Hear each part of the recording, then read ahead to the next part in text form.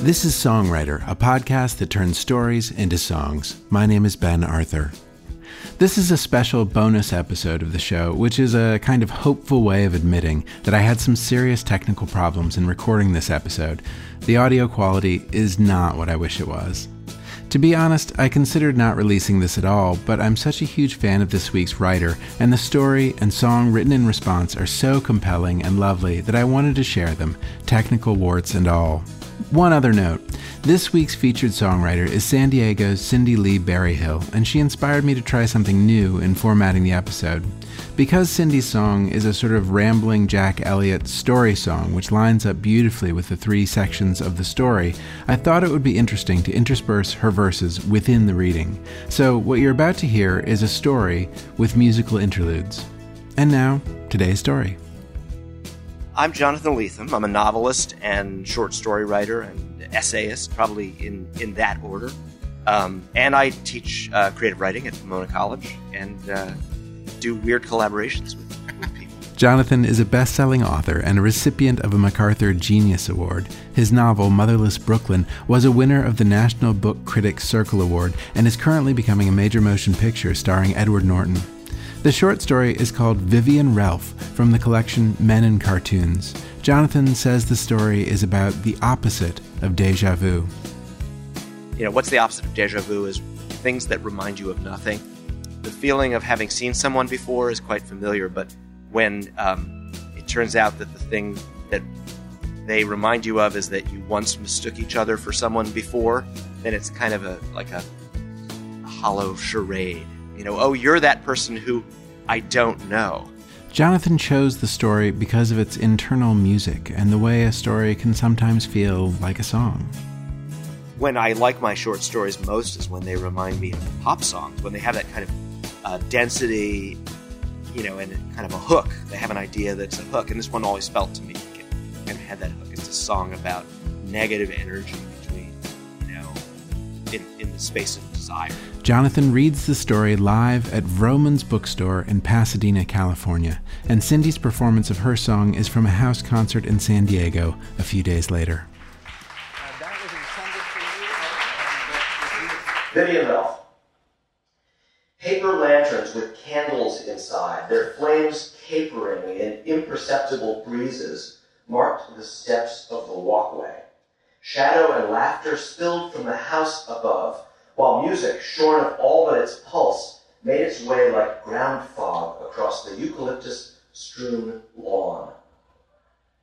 Doran and Top and Evie and Miranda drifted up the stairs, into throngs, smoking and kissing cheeks and elbowing one another on the porch and around the open front door. Doran saw the familiar girl there, just inside. He squinted and smiled at her to offer evidence he wasn't gawking. To convey what he felt, he recognized her. She blinked at him and parted her mouth slightly, then nipped her lower lip. Top and Evie and Miranda pushed inside the kitchen, fighting their way to the drinks, surely waiting on a counter or in the refrigerator, but Doran hung back. He pointed a finger at the familiar girl and moved nearer to her. She turned from her friends. The foyer was lit with strings of red plastic chili peppers. They drooped in waves from the molding, their glow-blushing cheeks, foreheads, ears, teeth. I know you from somewhere, he said. I was just thinking the same thing, she said. You're one of Jorn's friends? Jorn who? Never mind, said Doran. This is supposed to be Jorn's house, I thought. I don't know why I mentioned it, since I don't know him, or her. My friends brought me, said the girl. I don't even know whose party this is. I don't know if they know.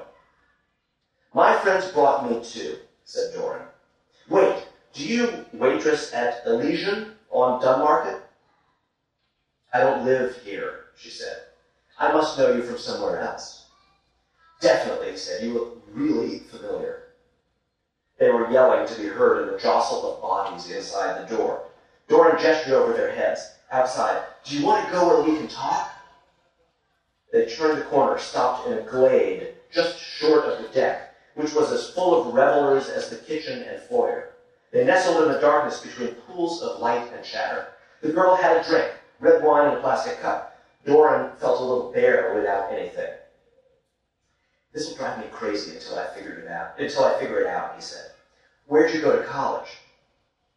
Sundstrom, she said. I went to Vagary, he said. Doran swallowed the syllables, knowing it was a confession. I'm one of those vagary types. But, he said, I used to know a guy who went to Sundstrom. How old are you? 26, she said.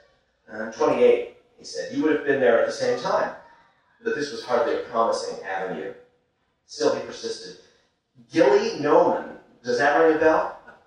Sounds like a girl's name, she said. I know, he said. Never mind. Where do you live? She mentioned a city, a place he'd never been. Well, that's no help, he said. How long have you lived there? Since college, she said. 5 years, I guess. Where'd you grow up? He asked. The city she mentioned was another cipher, a destination never remotely considered. Lived there your whole life, he asked. Doran racked his brain, but he didn't know anyone from the place. Yeah, she said, a bit defensively. What about you? Right here, he said, right around here. Wait, this is ridiculous. You look so familiar. So do you, she said. She didn't seem too discouraged. Well, who are your friends here? Ben and Mallory, she said. You know them? No, he said. But do you maybe visit them often? First time. You didn't go to Camp Drewsmore, did you? Doran watched how his feelings about the girl changed, like light through a turned prism, as he tried to fit his bodily certainty of her familiarity into each proposed context. Summer camp, for instance, forced him to consider whether she'd witnessed ball field humiliations or kissed one of the older boys who were his idol then, he, in his innocence, not having yet kissed anyone. No, she said. Camp Drewsmore in the Mist? I didn't go to camp, she said. Okay, wait, forget camp. It must be something more innocent. What do you do? Until just now, I worked on Congressman Goshen's campaign. We lost. So I'm sort of between things. What do you do? Totally unrelated in every way, he said. I'm an artist's assistant. Heard of London Jerkins? No. Well, to describe it briefly, there's this bright purple zigzag in all his paintings, kind of a signature shape. I'm the one who paints it. He mimed the movements, then the flourish at the end. By now, I do it better than him. Do you travel a lot for the congressman thing? Not ever, she said. I basically designed his pamphlets and door hangers. Ah, he said, so our jobs aren't so different after all. But I don't have one now. She aped his zigzag flourish as punctuation. Hence, he said, you're crashing parties in distant cities which happen to be where I live. Hey, she said, you didn't even know whether Jorn was a girl or a guy. I was at least introduced to our host, though I didn't catch his name. He put up his hands, no slight intended. But where do I know you from? He said. I mean, no pressure, but this is mutual, right? You recognize me too. I was sure when you walked in, she said. Now I'm not so sure. Yeah, he said, maybe you look a little less familiar yourself. In the grade of woods over the girl's shoulder, Doran sighted two pale copper orbs, flat as coins. A fox? A bunny? A raccoon? He motioned for the girl to turn and see, when at that moment, Top approached them from around the corner of the house. Doran's hand fell, words died on his lips. Tiny hands or feet scrabbled urgently in the underbrush as though they were preparing a watch. The noise vanished. Top had his own cup of wine, half empty, lipstick smudged on his cheek. Doran moved to wipe it off, but Top bobbed, ducking Doran's reach. He glared. Where'd you go? He asked Doran, only nodding his chin at the familiar girl. We were trying to figure out where we knew each other from, said Doran. This is my friend Top. I'm sorry, what's your name? Vivian, she said. Vivian Top. And I'm Doran. Hello, Vivian, said Top, curtly, raising his cup. To Doran, he said, "You coming inside?" "Sure, in a minute." Top raised his eyebrows and said, "Sure. Anyway, we'll be there, me and Evie and Miranda." To Vivian, Top said, "Nice to meet you." He slipped around the corner again. "Your friends are waiting for you?" said Vivian. "Sure, I guess," said Doran. "Yours?" "It's not the same," she said. "They're a couple." "Ah, so they're letting you mingle," he suggested. "I guess that's what you mean." "Whereas yours are what?" she said. "Dates?" "Good question," said Doran. "It's unclear, though. I'd have to admit there may be dates, but only maybe." "Vivian what?" "Ralph," she said. "Vivian Ralph," he said.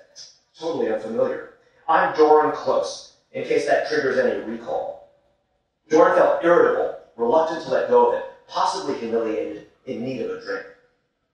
"It doesn't," she said. "Have we pretty much eliminated everything?" he asked.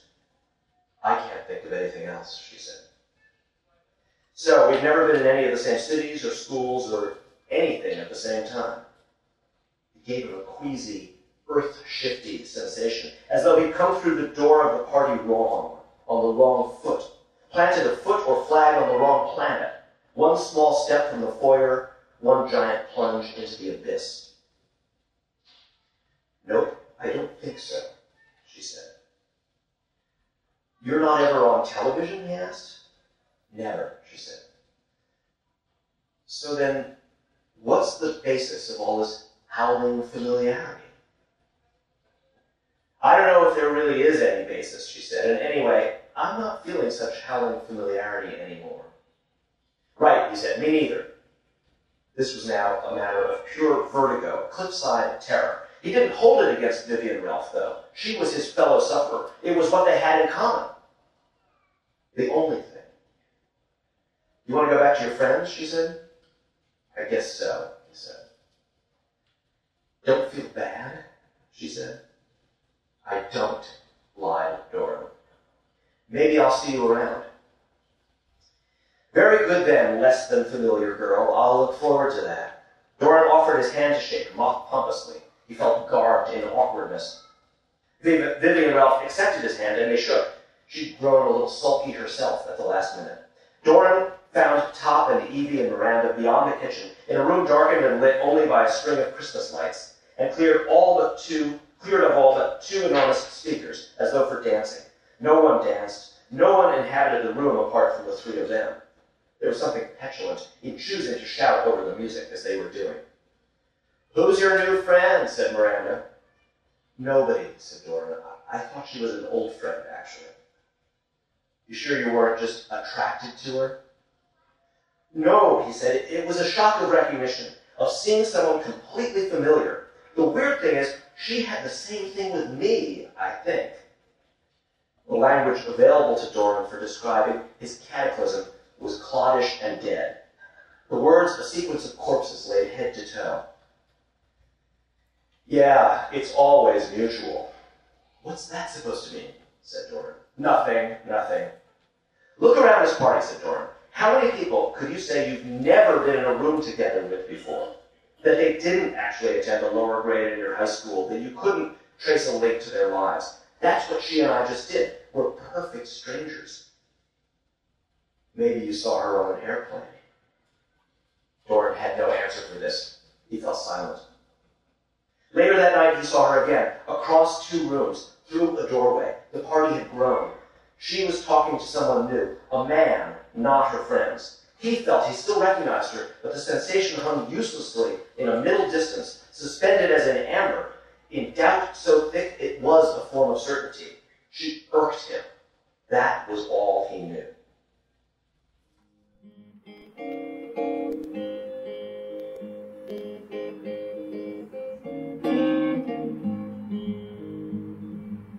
Shadows and laughter from a party house. Doran saw the girl there. Just inside, he squinted and smiled. "I know you from somewhere. This'll drive me crazy till I figure it out. Never been in the same cities, schools, or any place else. They eliminated every possible link. Her name was Vivian Ralph.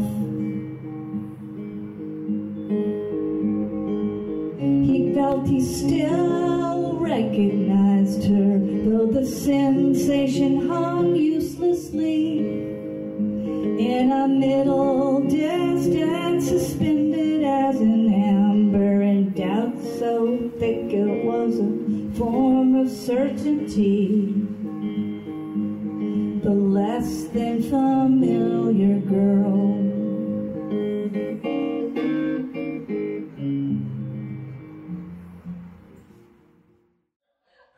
It was 2 years before he saw the familiar girl again, at another party in the hills. They recognized one another immediately. "I know you," she said, brightening. "Yes, I know you too, but from where?" The moment he said it, he recalled their conversation. "Of course," he said. "How could I forget? You're that girl I don't know." "Oh, yeah." She seemed to grow immensely sad. They stood together, contemplating the privileges of their special relationship, its utter and proven vacancy. "It's like when you start a book and then you realize you read it before," he said. "You can't really remember anything ahead, only you know each line as it comes to you." "No surprises to be found, you mean?" She pointed at herself. "Yeah, just a weird kind of He searched for the word he meant. Pre-formatting? Precognition? Pre-exhaustion? "More like a stopped car on the highway slowing down traffic," she said, seemingly uninterested in his ending the unfinished word. "Not a gaudy crash or anything, just a cop waving you along saying, 'Nothing to see here.'" "Doran," he said. "Vivian," she said. "I remember," he told her. "You visiting your friends again?" "Yup. And before you ask, I have no idea whose party this is or what I'm doing here." "Probably you are looking for me," he joked. "I've got a boyfriend," she said. That line, it was always awkward in anyone's language. Then, before he could respond, she added, "I'm only joking." "Oh," he said. "I just didn't want you thinking of me as Ben and Mallory's, sort of party accessory, the extra girl, the floater." "No," he said, "never the extra girl. You're the girl I don't know from anywhere. That's you." "Funny to meet the girl you don't know twice," she said, "when there are probably literally thousands of people you do know, or anyway could establish a connection with, who you never even meet once." "I'm tempted to say small world," he said. "Either that," she said, "or we're very large people." "No," he said, "maybe we're evidence of the opposite. I'm thinking now, large world." "We're not evidence of anything," said Vivian Ralph. She shook his hand again. "Enjoy the party." The next time was on an airplane. A coast-to-coast flight. Doran sat in first class. Vivian Ralph trundled past him, headed deep into the tail, carry-on hugged to her chest. She didn't spot him.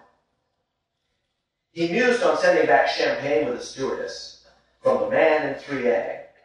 There was probably a really solid reason they didn't allow that. 100 solid reasons. He didn't dwell on Vivian Ralph. Watched a movie instead. Barbarian hordes were vanquished in waves of slaughter, 20,000 feet above the plain. They spoke at the baggage carousel. She didn't seem overly surprised to see him there. As unrelated baggage mysteriously commingles in the dark belly of an airplane, only to be redistributed to its proper possessor in the glare of daylight on the whirring metal belt, so you repeatedly graze my awareness in shunting through the dimmed portals of my life, he said. Doran close. Vivian Ralph, she said, shaking his hand. But I suspect you knew that. Then you've gathered that I'm obsessed with you, he said. No, it's that nobody ever forgets my name, she said. It's just one of those that sticks in your head. Ah, he said. She stared at him oddly, waiting. He spotted, beneath her sleeve, the unmistakable laminated wristlet of a hospital stay, imprinted Ralph, Vivian, room 315. I propose we share a cab, but friends are waiting to pick me up in the white zone, he said. He jerked his thumb at the curb.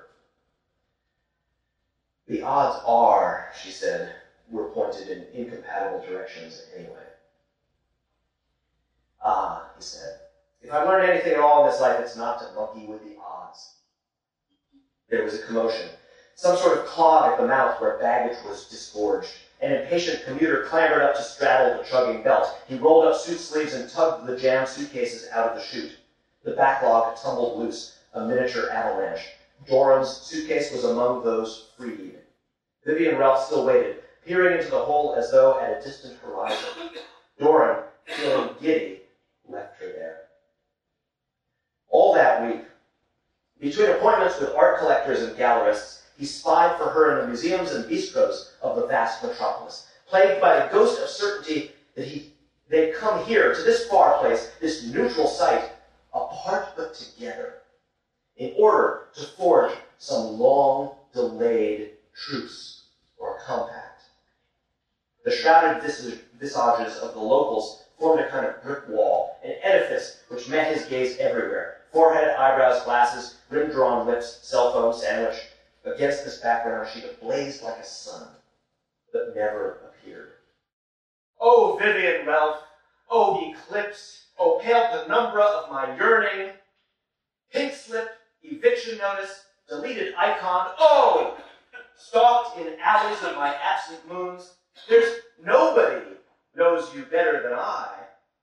Translucent, voracious, Ralph self, I vow here never again once to murk you with pallid tropes of familiarity or recognition. You, pure apparition, onion, veil of veils only.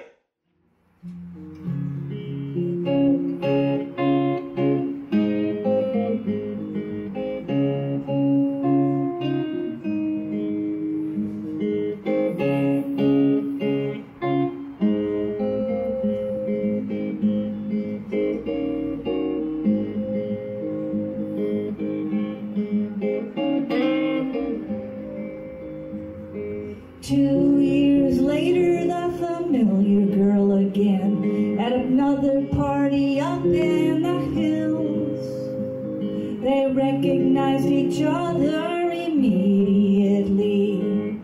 I know you, she said. I know you too, he said. But from where, of course, how could I forget? You're the girl that I don't know. Funny to me twice, the girl I don't know.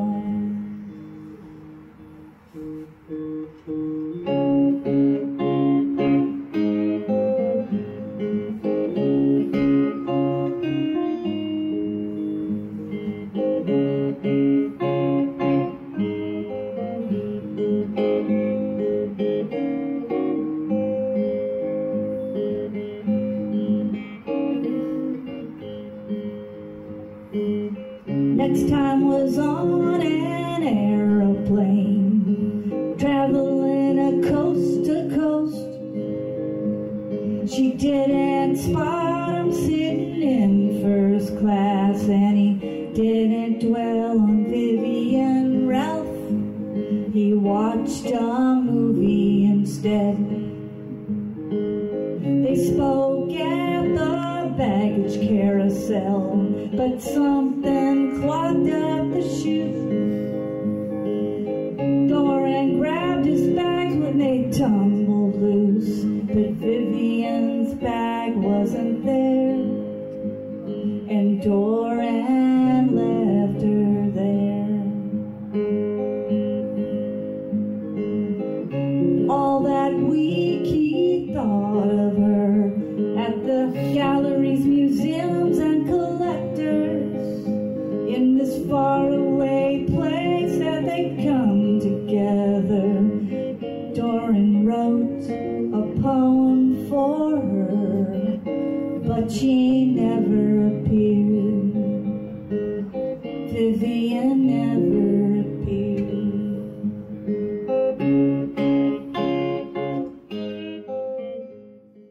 Doran Close, in his capacity as Director of Acquisitions in Drawings and Prints, had several times had lunch with Vander Palamas, the editor of Wall Art magazine.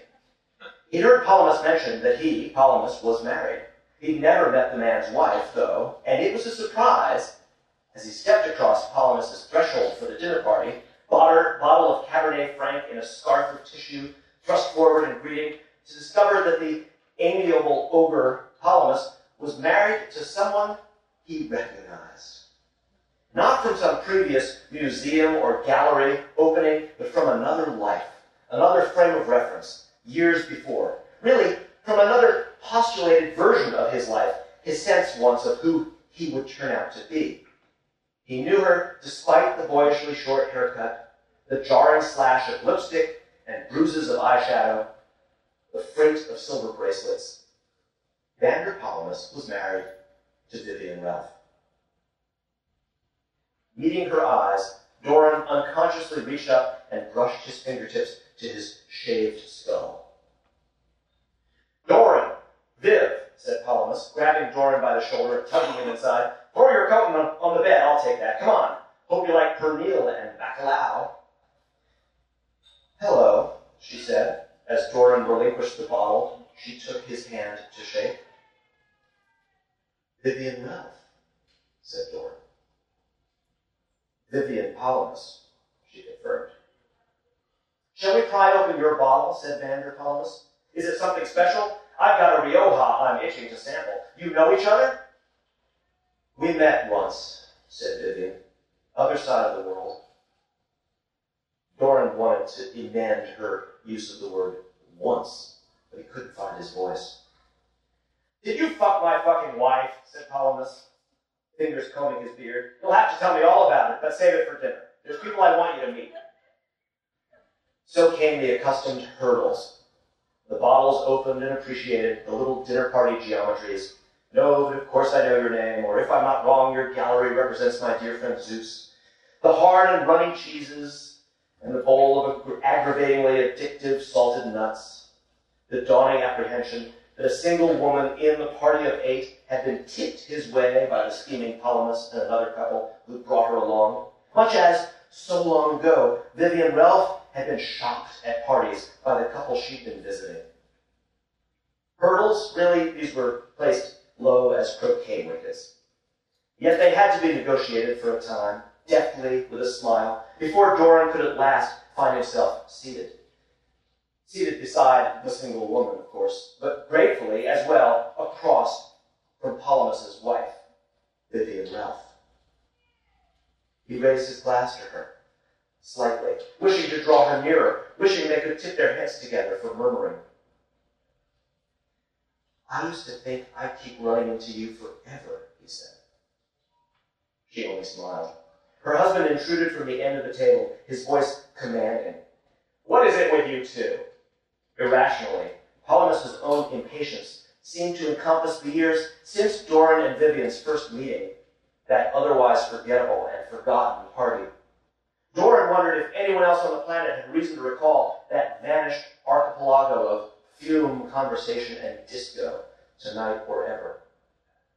The ancient party was like a radio signal Dopplering through outer space, it seemed to him now. "Did you fuck him, Viv?" said Palamas. "Inquiring minds want to know." "No," said Vivian Ralph Palamas. "No," she said, "but we were probably flirting. That was a long time ago." Palamas and his wife had captured the attention of the whole table, with evident mutual pleasure at doing so. We had this funny thing," Doran felt compelled to explain to the entire group. "You remember," he said to Vivian, "we didn't know anyone in common. You seemed really familiar, but we never met before." This drew a handful of polite laughs, cued principally by the word funny, and perhaps by Doran's jocular tone. Beneath it, he felt desperate. Vander Palamas only scowled. As for comic effect, he might scowl at an awkwardly hung painting, or a critical notice with which he violently disagreed. What I remember, said Vivian, is you had these awful friends. They didn't hesitate to show that they found me a poor way for you to be spending your time. What was that tall, moody boy's name? Top, said Doran, only remembering it as he blurted it. He hadn't thought of Top for years, had in fact forgotten that Top was present at what he thought of as the Vivian Ralph party. Were you breaking up with some girl that night? Vivian asked. No, said Doran. Nothing like that. He actually couldn't remember. Because if looks could kill, she said. Those people mean nothing to me, Doran wished to cry. They barely did at the time. And now, what was it, 10 years later? It was Vivian Ralph who mattered. Couldn't she see? Do you remember the airport? He asked. Ah, the airport, said Polymus, with a connoisseur's sarcasm. Now we're getting somewhere. Tell us about the airport. The table chuckled nervously, all in deference to their host. I haven't the faintest idea what he's talking about, my love, said Vivian. It's nothing, said Doran. I saw you at an airport once. He suddenly wished to diminish it in present company. He saw now that something precious was being taken from him in full view, a treasure he found in his possession only at the instant it was squandered. I wrote a poem to you once, Vivian Ralph, he said silently, behind a sip of excellent Rioja. Doran knew the wine was finer, much more interesting than the wine he brought, the Cabernet Franc they'd stick for their appetizers.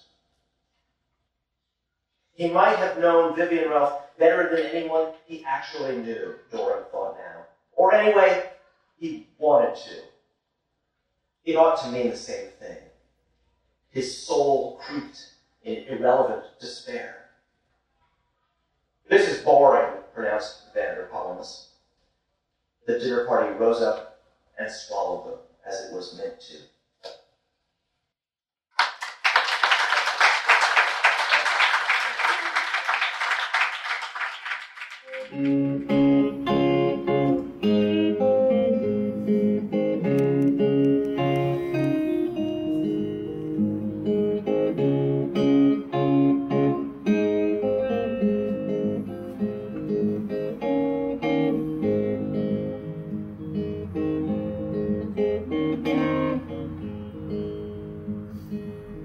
He never met the wife of Vander Polymus, the editor of Wall Art.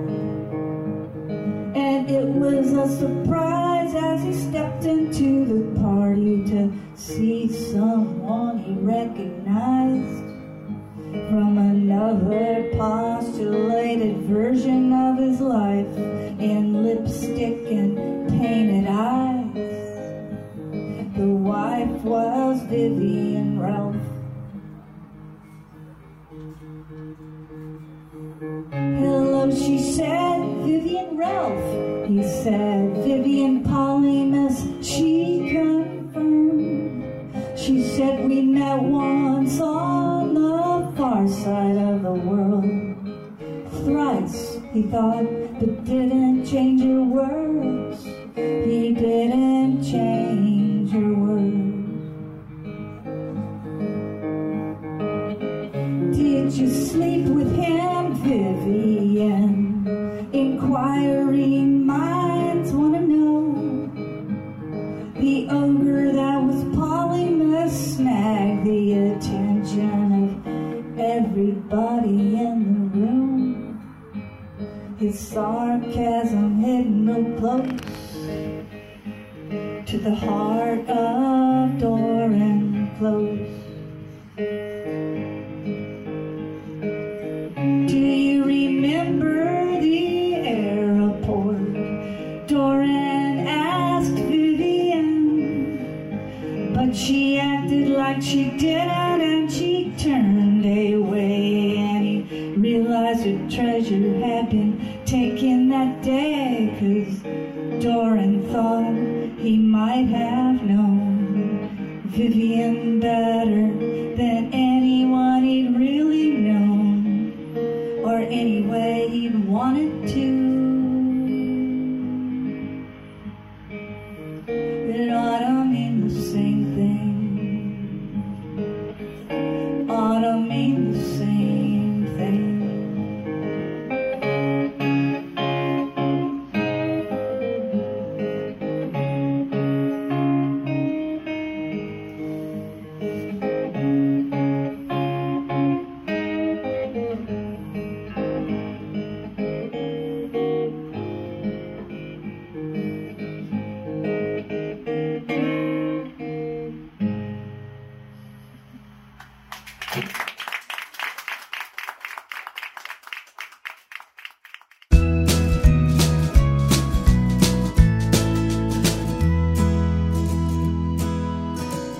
That was a song from Cindy Lee Berryhill written in response to a story from Jonathan Lethem called Vivian Ralph.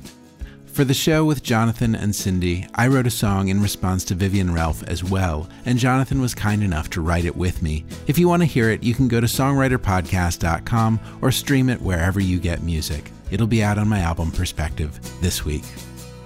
Since we first recorded this, the movie based on Jonathan's book Motherless Brooklyn is out, starring Edward Norton. It's in theaters right now.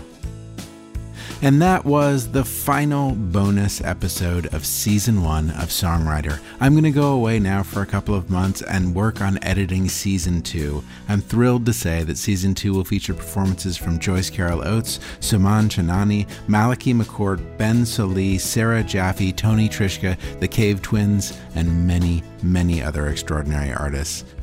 Thanks so much to Josh and the team at Paste for their support of the first season of Songwriter.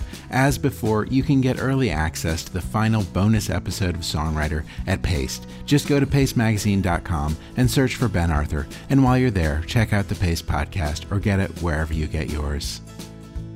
Thanks also to Rob Reinhardt of Acoustic Cafe, who not only served as a counselor and unofficial executive producer on the show, but aired excerpts and songs on Acoustic Cafe on radio stations across America. Rob has been representing artists and lifting our voices and making us feel heard for more than 25 years, and I know that I speak for more than myself when I say thank you. And thank you for listening. It's been such a pleasure.